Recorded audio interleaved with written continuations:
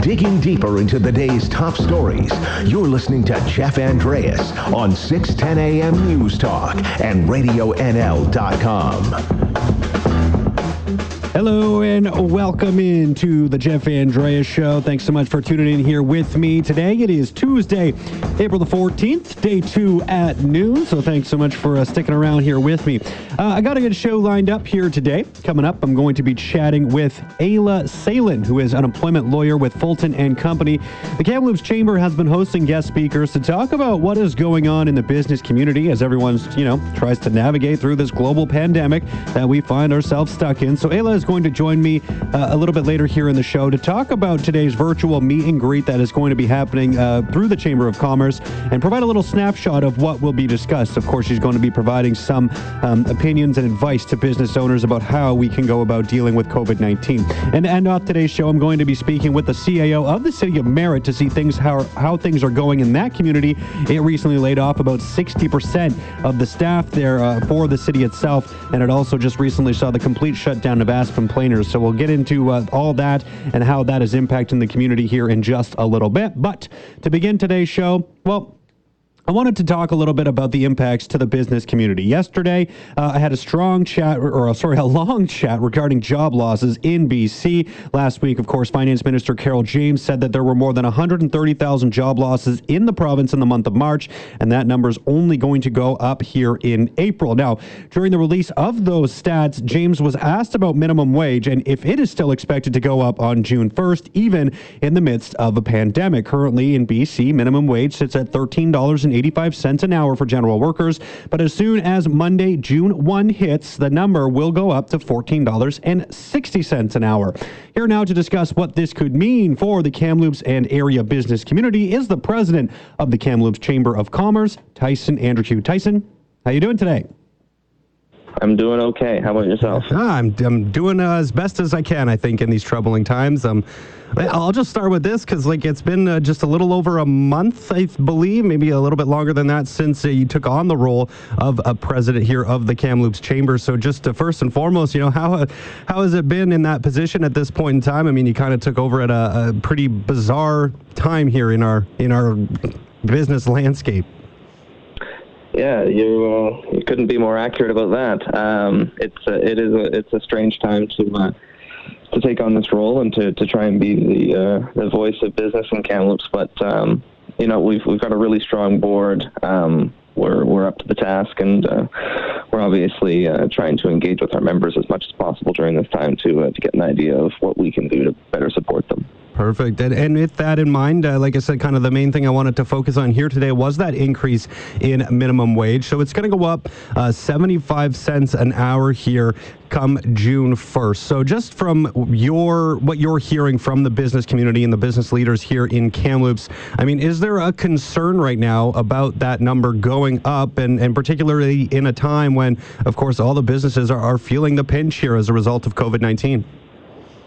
Yeah, I think in talking with some businesses, I was able to engage with quite a few yesterday, actually, to get an idea of where they're at on this particular issue. And I think it's very sector-based. So when you started looking at kind of service industry jobs right now, which have obviously been highlighted during this crisis, hotels, restaurants, that sort of thing, specifically looking at, restaurants that are still trying to operate under the current circumstances. Many of them that I spoke with yesterday, I was engaged in a group chat with them yesterday. They had stated that they really need this to be deferred, whether it's a few months or at some point in the future. We're talking about businesses that either are shut down entirely or they're looking at, 20-30% of what they used to do under their current kind of takeout and delivery models. So any added cost is could be what breaks the camel's back, so to speak. Yeah, and when we're looking at this potentially happening in about 6 weeks' time, and that's probably a time when a lot of these businesses, I mean, this is, I guess, just my hope and keeping my fingers crossed that this will be the case, that businesses are starting to really ramp up business come the beginning of June. I mean, does that just kind of exacerbate this issue, given that, they're going to be looking at just trying to get themselves back on the ground here, right, when it comes to being able to provide the services that are out there and be able to kind of get their business back up off the ground, and now they have to deal with this minimum wage increase. I mean, there's a balance here, right, between providing a livable wage for people, but also to be able to have businesses actually operate. I mean, there needs to be jobs available. Is there a real concern about maybe things not launching as quickly as people would want when we're looking at some of these lower wage jobs, and maybe they won't even be available because these businesses are just trying to get back off the ground? Well, I appreciate your optimism in that June 1st is maybe where we start to see a light at the end of the tunnel. I'm not so sure on that, but we got our fingers crossed here. I think, I mean, you hit the nail on the head. There's obviously when businesses are starting to ramp up, and if we're looking at bringing employees back, and hopefully starting to look towards increased sales for our members, any added cost is going to be a major hindrance in that recovery effort. The BC Chamber of Commerce just sent out a BC Mind Reader survey, and we got a bunch of local data on it. Actually, just received it last night. So we had just under 90 businesses locally respond, and there's some pretty interesting data in there. One of those points kind of touches on this question. They had more than 50% of the local businesses that responded had concerns with an extremely slow recovery period following this crisis. And the most significant part of what was driving that concern and that belief that it's going to be a slow recovery was the added costs they've incurred, as well as consumers' ability to actually come and enjoy their services. Right, with everyone being so laid off, with everyone being laid off and struggling during these times, there's just going to be a really tough time to get back on our feet as it is now. So an added cost like increased minimum wage for some sectors might be really challenging to overcome. Now, one of the things you have said here is, there's a call or a bit of a plea, I guess, on behalf of businesses to maybe defer this minimum wage increase. And it, like we've been talking about here when it comes to that June 1st, like I'm just hopeful that things will start to get back to normal around that time. But like you had said, I mean, it's who knows at this point in time. So with that being so up in the air and just so many unknowns about how things are going to progress here throughout the summer, is there even like a timeline that people might be looking at, that business leaders might be looking at for when it would be more appropriate for that minimum wage increase to come into effect? At this point, it hasn't really been discussed. No, you're seeing a lot of different payments being deferred until kind of September 1st and that sort of thing. People expecting the summer to maybe improve slightly, but at this point, it's very much up in the air. So.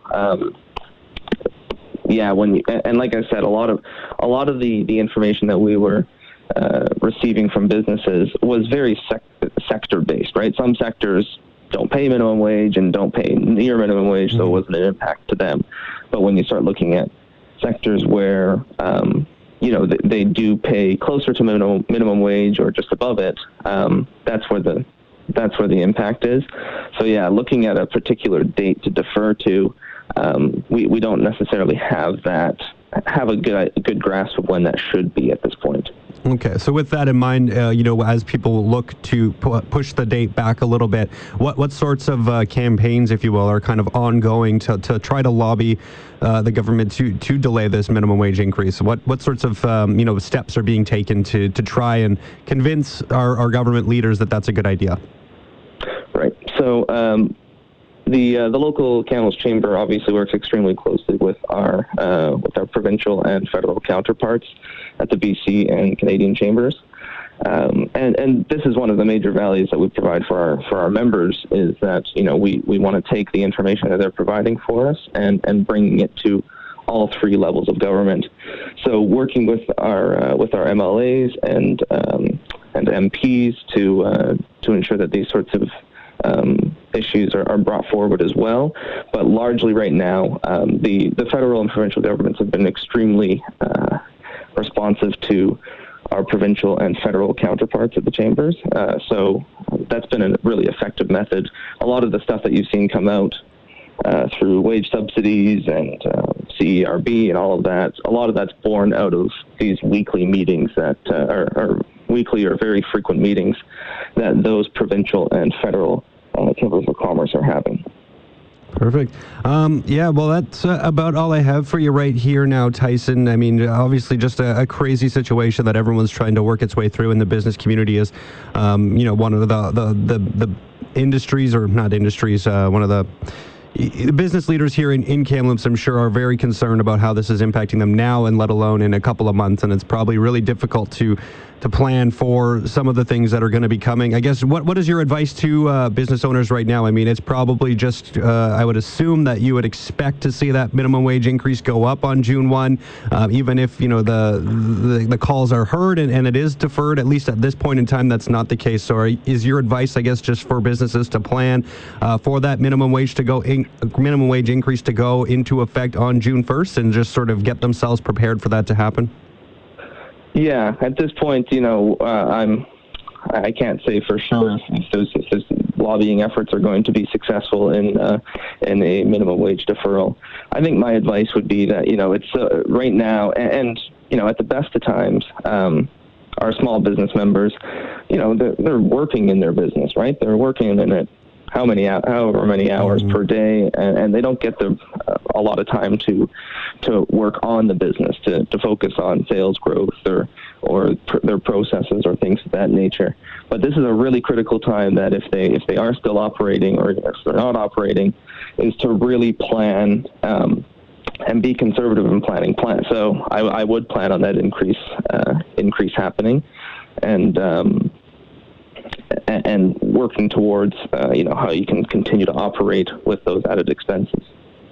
Well, Tyson, thank you so much for your time. I really do appreciate it. I know this is an issue that's not going away, and just in terms of the overall business community, I know there's a number of issues you're working through. So I'm sure we'll find some more time to chat here in the not too distant future, but I really do appreciate you taking the time here today. Thank you for having me on. That was the president of the Kamloops Chamber of Commerce, Tyson Andrique. So again, currently in BC, minimum wage sits at $13.85 an hour for general workers. That is going to go up to $14.60 an hour on Monday, June the 1st. So that means if we're counting on a 40-hour work week, working 52 weeks a year, you'd be earning about just over $30,000 a year. That's a little bit over $2,000 more than you would be making working the same hours prior to that minimum wage change. So pretty significant increase in costs for business owners for sure. And it's all about that balance, right, between providing those livable wages, but also allowing businesses the ability to actually earn some money. So it's a give and take. Well, let's take a quick break here, and I'll be back with an employment lawyer who can maybe provide some information on how employers and employees are dealing with COVID-19 and navigating through these uncertain times. So stick around. I'll be back with more Jeff Andreas Show after this. The voice of your community. Radio NL 610 AM News Talk and RadioNL.com. Here's Jeff Andreas. Welcome back to the Jeff Andreas Show. Thanks so much for tuning in here with me today. It is April 14th. The Kamloops Chamber of Commerce has launched free virtual meetups focused on business recovery during COVID-19. It has been bringing in guest speakers, including industry experts and small business owners, to share knowledge and best practices. Well, this afternoon, the Chamber's welcoming employment lawyer with Fulton & Company, Ayla Salen, and she joins me on the phone now. Ayla, thank you so much for taking the time to speak with me here today. Hi, Jeff. Thanks for having me. Yeah, so this chamber event, it states on the event page, that you're going to be on hand to share some information with employers about best practices to navigate COVID-19 and to discuss support systems that are currently available. So I want to just start with that first part of that sentence, best practices to navigate COVID-19. That's a pretty broad statement. So what types of advice are you expecting to be giving to local business owners with respects to navigating this pandemic here this afternoon? Yeah, as a starting point, the COVID pandemic has really impacted every person in every workplace. And so what I'm hoping to discuss with some of the employers today is what are some of the best practices to provide a health and safety workplace to their employees. So that would include best practices, maybe strategizing different scenarios as to how to structure their workplace, how to deal with situations if there's an infection in the workplace or a suspected infection, or if someone calls in sick because a family member either has COVID or may have COVID, maybe how to deal with some of the more vulnerable employees, elderly or immune compromised, and then also how to deal with the fear that exists around COVID in the workplace. So a lot of the time I get employers who don't have employees showing up and how to deal with those scenarios. So that would be one of the main topics that I plan to discuss is strategies around all those, as well as some of the business operation of the workplace. So are there profit concerns? Is there a need to reduce the workforce, or what type of benefits are available so that you can avoid having to lay people off? You mentioned a lot of different things there in terms of sort of what the potential responsibilities are for employers. And obviously the main thing during a time like this is to make sure that, you know, your workplace is safe. If you're going to have people continuing to come into an office or another place of business, right, that it is a safe workplace. So when it comes to, I guess, just infection specifically, right? If someone were to get COVID-19, what is the employee's responsibility, I guess, when it comes to maintaining that safe environment? When you look at, you know, if someone were to contract COVID-19 within someone's household, I mean, obviously, I would think it would be the most important thing to make sure that person stays home and has the ability to be able to self-isolate and all those kinds of things that we're being told to from a health professional. So, you know, I guess, are you hearing any stories of like employers who maybe are, you know, don't have enough staff to be able to allow people to kind of take those necessary times off? I mean, I don't know exactly if you're understanding my question, but sort of what is the responsibility of an employer to making sure that their workplace, that where they're going to be bringing their employees in is a safe place to work? A lot to unpack there, but really, as a starting point, there are ministerial orders that have been ordered by the BC health officer, Dr. Bonnie Henry, that say employers need to allow employees to stay home if they have contracted COVID-19 or are otherwise directed by a health professional. And so employers have an obligation to allow employees to take a leave during that time and guarantee their job. That makes it challenging, you know, if there is an outbreak at workplace, for example, because then we're talking about possibly needing to bring in employees. If there is an employee that has contracted COVID or is suspected of contracting COVID and they've been recommended to stay home and quarantine during that period, the employer then needs to consider where the source of that contraction took place. So did it happen in the workplace? Because then there's certain obligations, or has that employee been in the workplace? Because there's obligations that employer has to take to make sure that the workplace is safe.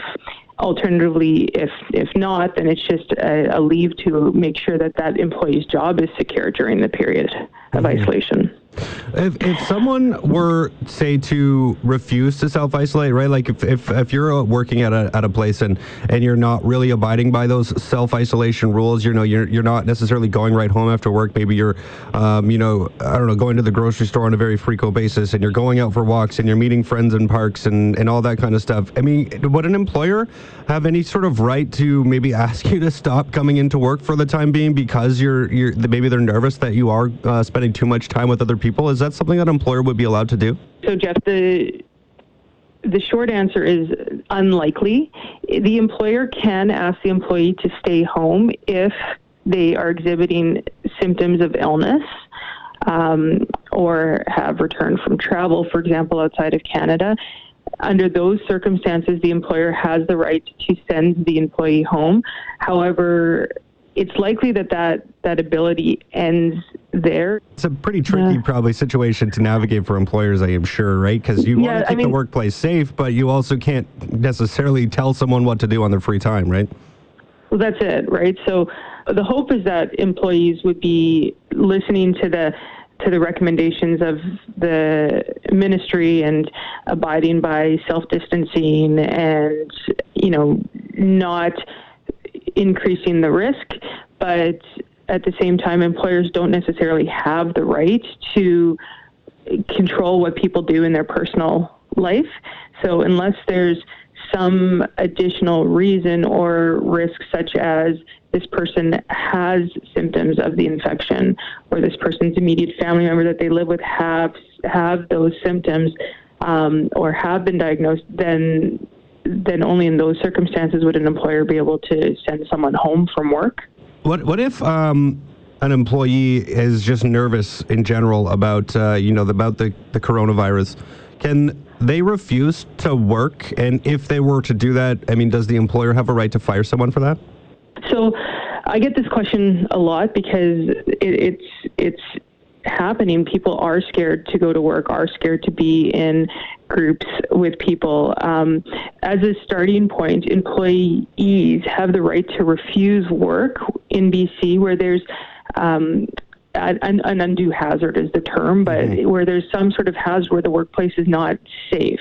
And so if an employee refuses to consider or to attend work because they don't think the workplace is safe, they have to raise that with their employer, who would then assess the situation and the circumstances and determine whether or not that refusal is reasonable or not. You know, pre-COVID, there's a whole process through WorkSafe BC where if the employer does not think that the employee is being reasonable in that refusal, then they can say, go to WorkSafe BC, raise a complaint there, and we'll have it investigated. Now with the COVID, it's thrown a little bit of a wrench into things just because of the amount of fear there is out there and all the changing circumstances. And so what happens is now we have a situation where employers are asked to be reasonable in their approach to things. So do employees have a right to refuse work? It depends. If the workplace is taking additional steps to make it as safe environment as possible, then it's unlikely they do have that right to refuse, unless there's some additional circumstance. That's probably all I need from you right now, Ayla, but just in terms of, I guess, what you kind of are expecting here this afternoon, just what types of questions are you getting right now amidst this pandemic on a pretty frequent basis? Because we can't touch on all of them, and I'm sure more people are going to get some answers here when they jump online for this virtual meet and greet here later today. But just from your perspective and just from what you've been hearing and getting asked from the people that you talk to on a regular basis, what seems to be some of the more pressing issues for in terms of employment during this time? Yeah, so some of the bigger issues that we've been dealing with have been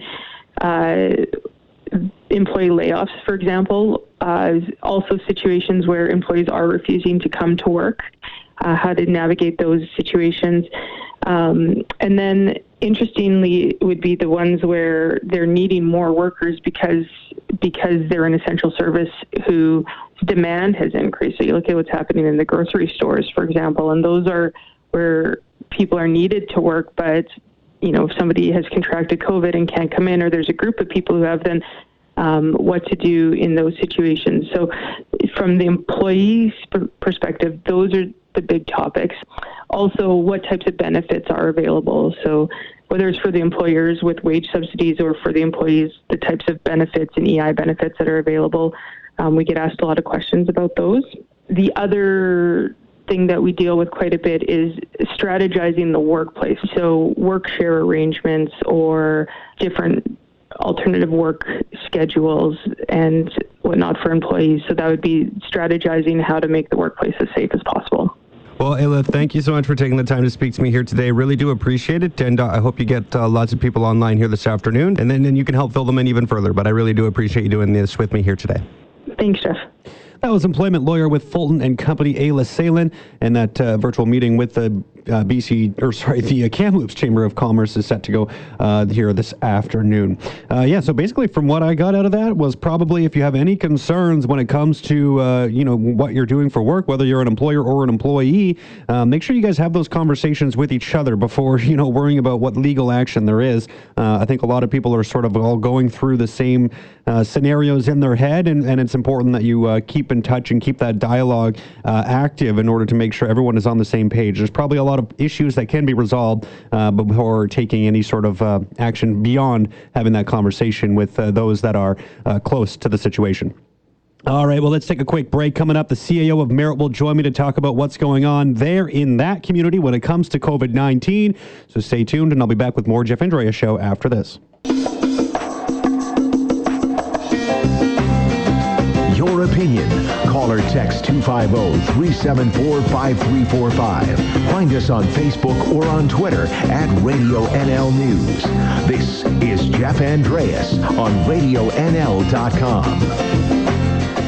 Welcome back to the Jeff Andrea Show here on Tuesday, April the 14th, and thanks so much for being here with me today. I'm joined on the line now by the CAO for the City of Merritt, Scott Hildebrand. Scott, thanks so much for taking the time here. Thank you, Jeff. So just while I have you to start, just kind of want to get a general picture of how things are going in the community right now as you sort of plan and deal with things as it goes around COVID-19 and all the problems that are coming up as a result. Just sort of for you as someone who kind of is really heavily involved in city planning, I mean, just how has COVID-19 impacted you so far? You know what? I think the City of Merritt is... We've got a great team there, and although we're dealing with a very difficult situation and one that's changing by the moment, I think our council and the management team and staff are doing great. We did have to scale back and, of course, and kind of cut back to essential services, but I think spirits are up.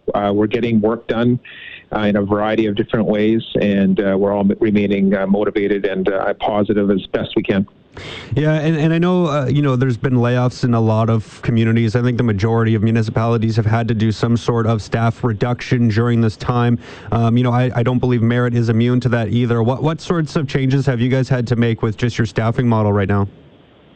Yeah, initially we, of course, like many communities, we needed to lay off some of our staff. We had a lot of part-time casual folks in our recreation facilities. Of course, that was the first staff to go. And so we were about 60% layoff, I would think. Was 60 to 65% was our peak. We really cut back to essential services, making sure that water, wastewater, fire, emergency services, RCMP, garbage and recycling were all kind of there and maintained and going well. And then we've kind of, from there over the last few weeks, we made sure development services were still up and running and doing it in a very safe way because we've got a lot of projects we're working on right now in the community, and those were vital to continue to move forward. And then as we move forward to some of our core services, we just had our management call here just a few moments ago and started talking about some of those things that we need to start thinking about with park maintenance and things like that, turning on irrigation, grass cutting. As long as we're doing it safely and as long as we are managing it properly, we're slowly moving into that direction. Now, you talked about, about a 60% reduction in staff for the actual City of Merritt. What sorts of concerns, I guess, are out there in the community, just from a general sense in terms of things like, I know like utilities, obviously there's a number of supports that have been put in place by the utility companies themselves. But like, is there anything that the City of Merritt is doing to try to help people who are going through some difficult financial times right now? I know there's been a lot of talk in different communities about what's going to go on with property taxes and the deadlines there. Have you guys had any conversations around those specific topics and sort of what you can do for taxpayers in the community to maybe help ease the burden on them a little bit? Yeah, absolutely. That's certainly one of our focus conversations we've had with council and with the management team, and we're working hard on that. Of course, we need to take our lead from the province, but we are in favor of pushing back our property taxes and residential utilities and making sure that those are pushed back into summer or even fall. To help out our residents.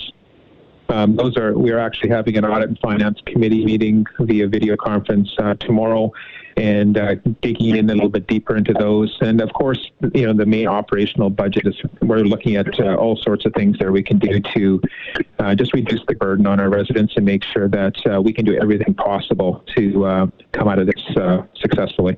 Yeah, and one of the things that kind of goes into that was Aspen Planers shutting down their operations for at least the time being. I mean, what was the concern from the community's perspective around that? I assume that's a pretty pretty significant taxpayer for the community, and then obviously the jobs that it does help supply the community as well is significant. So just wanted to get a comment from you just around Aspen Planers and their decision to no longer really be operating at this point in time. I mean, what is a concern from Merit with regards to that decision? It's certainly a big impact for sure. They've been around for a long time, and we fully support their operation, and we've been in contact with them on a regular basis. And we want to make sure that we are working on economic development, and that's why I mentioned development services being so important in some of the big projects we have going on in our community, and why we need to keep those moving forward. But we're very supportive of Aspen Planers, and we will do everything in our part to help bring them back if possible. Right on. Yeah, hopefully everything sort of gets smoothed out here in the not too distant future, but just everything and everywhere is up in the air, and who knows when things will sort of return to normal. We're all hoping it'll happen sooner than later, but who knows? And with that in mind, I did want to ask too just about Rockin' Riverfest. I know it's kind of a few months away. I don't believe any decisions have been made, and we're all sort of hoping for the best, that things can go off without a hitch come August. But I just wanted to kind of touch on it and say, you know, what is there a concern from people in the community with Rockin' Riverfest potentially being postponed or canceled, and what would that do for the Merit economy if something like that were to happen? Yeah, that event is huge for our community, and given that it's not until August, but still kind of in the planning stages, I would assume. We haven't got any official word, but if it does move forward, we're going to need to make sure it's done in a proper and safe way. And I guess we're hoping for the best. Our economy, of course, is very important, but the health and the health of the residents in our community is paramount. So we'll be focused on that first and foremost, and then figuring out a plan from there. Perfect. Yeah, well, I'm just going to keep my finger crossed that it does go ahead. I know a lot of people look forward to that event every summer. So obviously no decision made yet, and we'll just hope it does get to go off without a hitch in August. So we'll keep our fingers crossed. Yep. That's about all I have for you, Scott. Anything else that you think people should know before I let you go? No, we're just doing our best to keep our operations moving forward and keeping the residents of Merit safe and communicating as best we can. So I appreciate the time. Awesome. Well, thanks so much for doing this, and we'll catch up again in the future. Thanks so much. Great. Thanks, Jeff. That was the CAO for the City of Merit, Scott Hildebrand. Well, on that note, it's about time for me to end things here. So I want to thank all my guests for joining me. And of course, a big thank you to all of you for listening. And remember, whether you join me for a short while or a long while, just know I enjoyed our time while it lasted. Have yourself a great rest of your Tuesday, and I'll be back here tomorrow at noon.